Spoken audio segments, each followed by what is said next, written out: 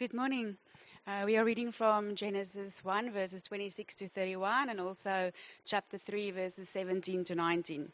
Then God said, "Let us make mankind in our image, in our likeness, so that they may rule over the fish in the sea and the birds in the sky, over the livestock and all the wild animals, and over all the creatures that move along the ground." So God created mankind in his own image. In the image of God he created them. Male and female, he created them. God blessed them and said to them, "Be fruitful and increase in number. Fill the earth and subdue it. Rule over the fish in the sea and the birds in the sky, and over everything, every living creature that moves on the ground." Then God said, "I give you every seed-bearing plant on the face of the whole earth, and every tree that has fruit with seed in it. They will be yours for food. And to all the beasts of the earth, and all the birds in the sky, and all the creatures that move along the ground, everything that has the breath of life in it, I give every green plant for food." And it was so. God saw all that he had made, and it was very good. And there was evening, and there was morning, the sixth day. Genesis 3, verses 17 to 19. Then to Adam he said, "Because you listened to your wife and ate fruit from the tree about which I commanded you, you must not eat from it. Cursed is the ground because of you. Through painful toil you will eat food from it all the days of your life. I will produce thorns and thistles for you, and you will eat the plants of the field. By the sweat of your brow you will eat your food until you return to the ground, since from it you are taken. For dust you are, and to dust you will return."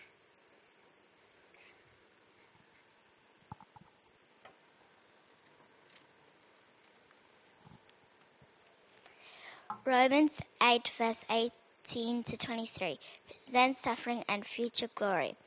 I consider that our present sufferings are not worth comparing with the glory that will be revealed in us.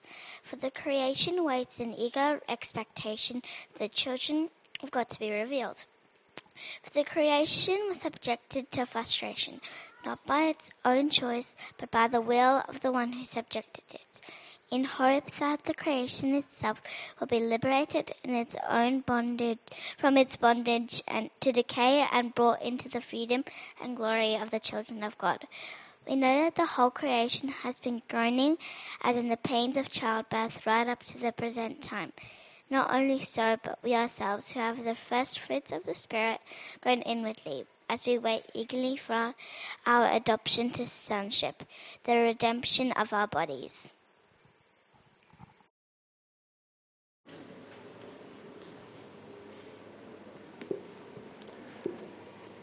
Thanks, Sonia. Thanks, Miller. And good morning again, everyone.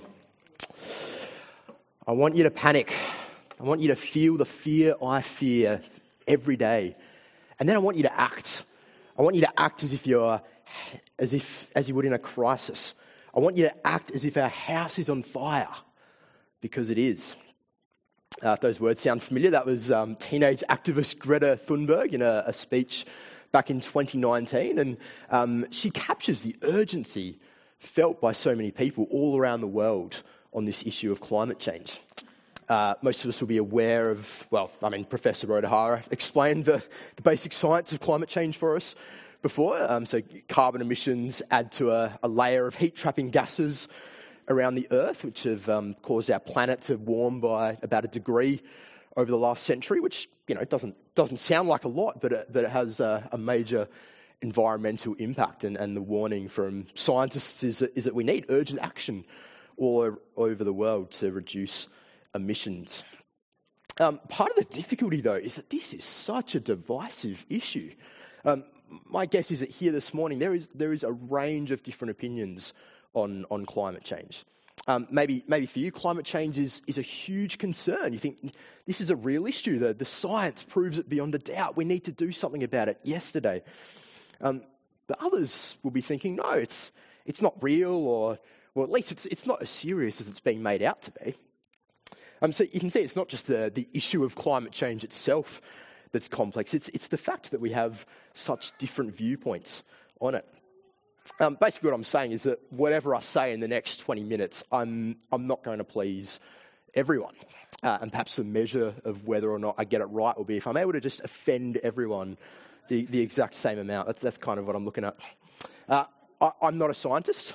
My aim this morning isn't to analyse the science or to try and change your opinion on the science. Science is important, very important in this. Don't get me wrong. But whatever your view is, I want you to see how the Bible can guide our thinking on this issue and our action on this issue as well. If you're here this morning just checking church out, not quite sure what you think about God and Christianity just yet, perhaps just curious about the topic that we're looking at today, I hope you'll see that the Bible gives us a meaningful way of understanding and responding to climate change. And it does that by zooming out a bit and showing us the bigger picture. So what we'll be doing this morning is we'll be following the storyline of the Bible with an eye to how it speaks into environmental issues of our day to day. And the story of the Bible begins with creation. As we read this morning, God creates the earth, he creates everything in it, everything around it, and he declares it is good. And we can see why, can't we? The natural world around us is amazing. It's full of beauty and wonder. And then God creates people to live in this world.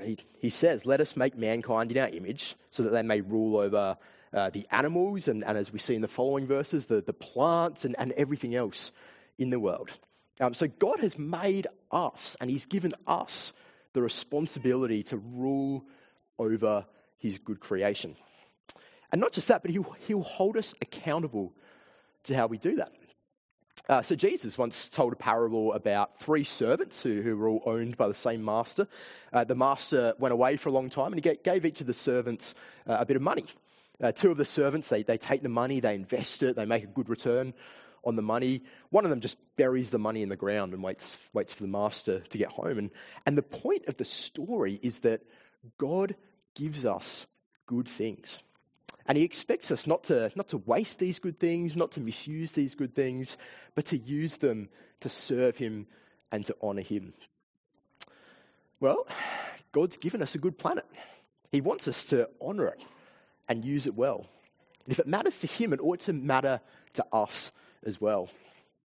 And throughout the Bible, as we go through the Bible, we see that God cares about his creation. We see indications of that. But it's also clear that there are 2 big commandments that he gives to us in the Bible. So firstly, to love him, and secondly, to love people. So as we care for our planet, as we care for God's creation, we're meant to do so in a way that serves this love for God and this love for other people. But sadly, creation is only the beginning of the Bible story. It's followed by the fall, which is when humans reject God's rule and choose to live their own way instead. It's what the Bible calls sin. And sin basically ruins our relationships. It ruins our relationship with God because we've chosen to reject him. It ruins our relationships with one another because it focuses us so much on ourselves. And as we read through the Bible, there's page after page about the impact sin has on these relationships with God and with one another. But there's another relationship that's wrecked as well, and we read about it just earlier from the book of Genesis, and that is our relationship with creation. God tells Adam and Eve, because you've rejected me, that the earth is now cursed. You're going to have to work really hard now to produce food and to steward the earth the way you were meant to. And as the Bible story continues on from Adam and Eve, we see environmental problems like famines and droughts, which come as punishment for people sinning. In fact, just a couple of chapters later, we see God sends a huge flood to bring judgment on all of the evil that's going on in the world at that time. Now, to be clear, that doesn't mean that when we switch on the news and we see news reports about bushfires and floods, that God is punishing those people in those regions particularly. But it's a continual reminder that we live in a world that has been broken by sin. We read about it just before in the book of Romans, that creation has been subjected to frustration, that the whole of creation is groaning as in the pains of childbirth. We live in a frustrated, groaning world, which means that climate change, as serious as it may be, it's a symptom of an even bigger problem. It's the tip of the iceberg, as it were. And that problem is a world that's been wrecked by human sin. Now, that doesn't mean that we minimise the significance of climate change, because if the majority of scientists are correct, it's going to have a huge impact on people, and it already is potentially, not just here, but all over the world, not just now, but into the future. So it doesn't mean that we minimise climate change. What it does mean is that we need to be real about how human sin may have directly contributed to this issue. So greed has always been a problem for humanity right from the beginning. It's that desire for not just what we need, but for more than we need, and more and more and more. And we live in an age where technology and industry has allowed us to harness that greed more than ever before. And environmental problems are only one symptom of that. We look around the world and we see poverty, war, inequality. These things are allowed to happen in a world where we as humans seek gain at any cost. So we need to be real about that. And we need to examine our own personal views on this issue of climate change as well, and the motivations that lie behind those views as well. So for those of us here this morning who perhaps downplay or deny climate change, I have to say what I find really attractive about that view is that I don't have to do anything. If climate change is real and it's serious, then it's a very inconvenient truth to hold to. We'd need to change the way that we do things to offset it. That would be costly. So the question is, do I genuinely disagree with the mainstream scientific conclusions? Or is it that I don't want to make the sacrifices that those would require? See, if my attitude towards climate change is influenced by a fear of what it will cost me rather than a desire to know the truth, then what I'm doing there is I'm failing to love the people who are going to be severely affected by this issue. What about the other side of the coin, though? What about those of us who are wanting to see urgent action on climate change? Well, again, it might be that you genuinely, sincerely hold this view. But there's also the safety, isn't there, of following a popular opinion, following the same opinion that the majority do. And perhaps even the virtuous feeling that we get of being able to take the moral high ground on a big issue like this. Or even valuing the physical world around us so much that we care more about the creation than we care about the Creator God himself.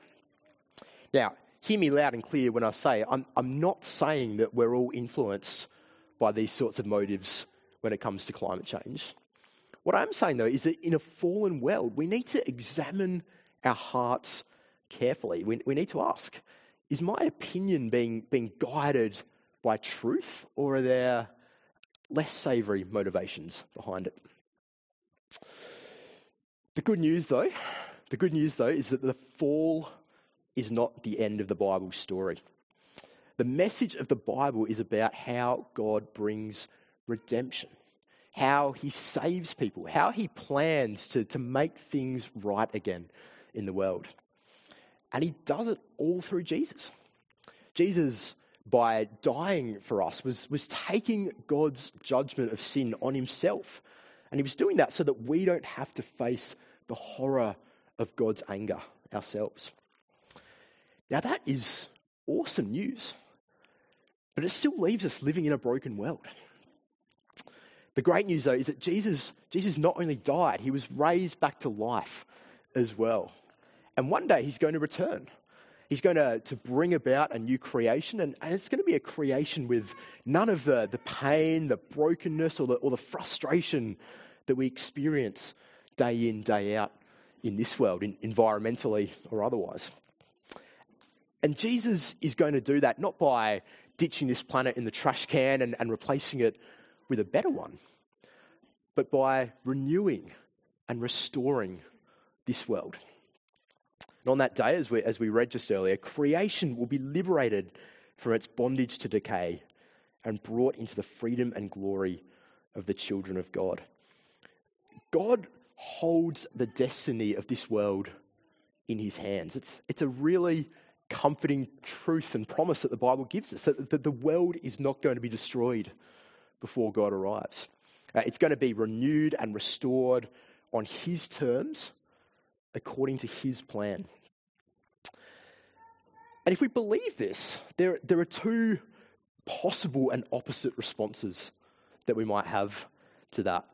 The first possible response is, I guess, what you'd call apathy. Living on earth is basically, it's like living in Dad's old rental property that we know he's going to knock down and rebuild one day. God's going to build a new earth when he wants to, so who cares what we do with it in the meantime? That's not entirely wrong. There's a right confidence in God in that response. But at the same time, it's really unloving to all of the people who are going to be affected and suffer between now and this new creation. God's sovereignty is never an excuse for laziness or any other wrong way of living. For example, I'm very confident that I will die at the exact moment that God intends me to die. But I still eat food. I still look both ways before crossing the road. So that's one possible response to God's control over his creation. The other possible response is actually to take even greater care of the world. To take even greater care of the world. Taking pride in how we care and look after the planet that God has given to us. Wanting to honour him and love people in how we look after it. Wanting to be able to hand it over to God on that last day in the best shape that we possibly can. All right, putting it all together, the Bible doesn't give us a scientific analysis on climate change. But it teaches us to approach this issue with a heart for loving God, loving people, and caring for God's creation in a way that reflects that love. See, God's church here and all over the world, we ought to be the undisputed world champions of loving people. This love should be evident in everything we do and say, and that includes how we deal with an issue like climate change. If you're here this morning and you're just going to hear one thing to take away from this morning, it is that our response to climate change ought to be driven by a love for God and a love for people all over the world and into the future as well. And we do that by looking at the scientific evidence, by taking it seriously, by examining it, by forming an opinion on the science and the data that we can hold in good conscience before God. And committing to playing our part in stewarding this planet in a way that honours God and that loves people as well. Now that might mean intentional lifestyle choices that we make within our household. It might mean being prepared to vote on election day in a way that prioritises the needs of other people around the world ahead of just what's going to be best for me financially. The point is that even though I'm only one person, I've only got one voice, I've only got one carbon footprint, there's an integrity in living out our convictions on an issue like this in a way that's consistent with what we believe. And if we're taking the Bible seriously on the issue of climate change, we're going to be careful not to love the world at the expense of loving God and loving people. See, when Jesus gathered his disciples together for the last time, he didn't say to them, whatever you do, make sure nothing bad happens to my planet. Do whatever you need to. Glue yourself in an aeroplane if you have to. Just make sure those carbon levels don't get too high. No, he didn't say that. Now, I'm not saying he doesn't take that sort of thing very seriously, but what he told his disciples was, Go and make disciples. Teach them to obey me. Creation one day is going to be renewed and restored and made right forever. But every person is going to exist for eternity based on how they respond to Jesus. Hell is a far more inconvenient truth than climate change is. And so we love people by caring for the earth, absolutely. But we love them even more by telling them about Jesus. We can love vulnerable people in developing nations by supporting action on climate change, if that's our conviction. But we can love them even more by supporting global mission and praying for the spread of the gospel all around the world. And the CMS online dinner coming up is a great opportunity to do that. Likewise, we can love our children, our grandchildren, our great-grandchildren, future generations by playing our part in stewarding our planet in a sustainable way, and we absolutely should. But we can love them even more by pointing them to Jesus. Parents, making sure that Jesus is right at the centre of who you are and what you do as a family. Here on a Sunday, being a loving community that welcomes and nurtures our young people. It's great being able to have all of our young people in here this morning. Praying and perhaps even giving money to organisations like Bible College SA, which are committed to raising up full-time future gospel leaders and really sustaining the spread of the gospel in our country and around the world. We love people by caring for the earth. Absolutely we do. But we love them even more by showing them Jesus. So whatever your opinion is about climate change, however much I've offended you in the last 20 minutes, I hope you can see the valuable perspective that the Bible gives us on this issue. It doesn't analyse the science for us. It doesn't tell us how many degrees of warming the planet's got left before it's cooked. But it zooms out and it shows us the bigger picture. That we've been created with a responsibility to love God. We've been created with a responsibility to love people. And we've been created with a responsibility to care for this beautiful planet that God has given to us as we await the day when Jesus will return and renew it and restore it forever. So let me pray with that in mind. God, our Creator, Sustainer, and loving Father, we thank and praise you for the goodness, the beauty, and the sufficiency of your creation. Thank you for the privilege of being stewards of this world. We confess that as a human race and in our own personal lives, we've not always got that right. And thank you for your promise that Jesus will return one day to set things right. And as we await that day, we pray that you'd give us wisdom to navigate the issue of climate change and to rule the earth in a way that honours you, in a way that's loving and caring to all people everywhere, now and into the future. And we just ask that whatever our view is on the science and the data behind climate change, we ask that you'd help us to live it out with integrity, graciousness, selflessness, and a heartfelt desire to see you glorified. That whether we have the same view or different views, that people would see your church live responding to this issue in a way that is absolutely saturated in love for you and love for your people. And we pray it all in Jesus' name. Amen.